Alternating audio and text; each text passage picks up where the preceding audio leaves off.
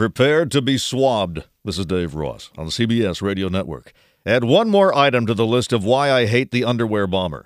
Because now, when you go to the airport, in addition to taking off your shoes, your belt, displaying your teeny tiny toiletries in a bag, getting a full body scan, taking your computer out of its case, your coins out of your pocket, removing your artificial hip, and being forced to solve difficult story problems, now security officers will be roving throughout the airport, swabbing you randomly for explosives. They'll be looking for explosive-related material either on an individual's hands or perhaps on their luggage. That's Paul Kurtz, a security expert, the type of person we consult to assure us there's a good reason for all this. It certainly is going to make it more difficult for an adversary to game how and when they might just be tested. In fact, we're told the machines are so sensitive that they'll even detect heart pills containing nitroglycerin.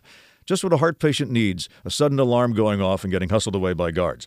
So, bottom line, the moment you step into the airport, prepare to be swabbed. It could happen anywhere, anytime.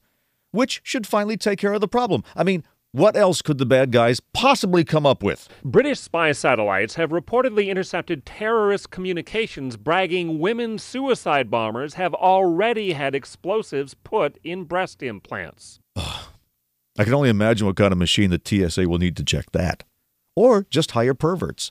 Thank you, terrorists! Now this. This is Dave Ross on the CBS Radio Network.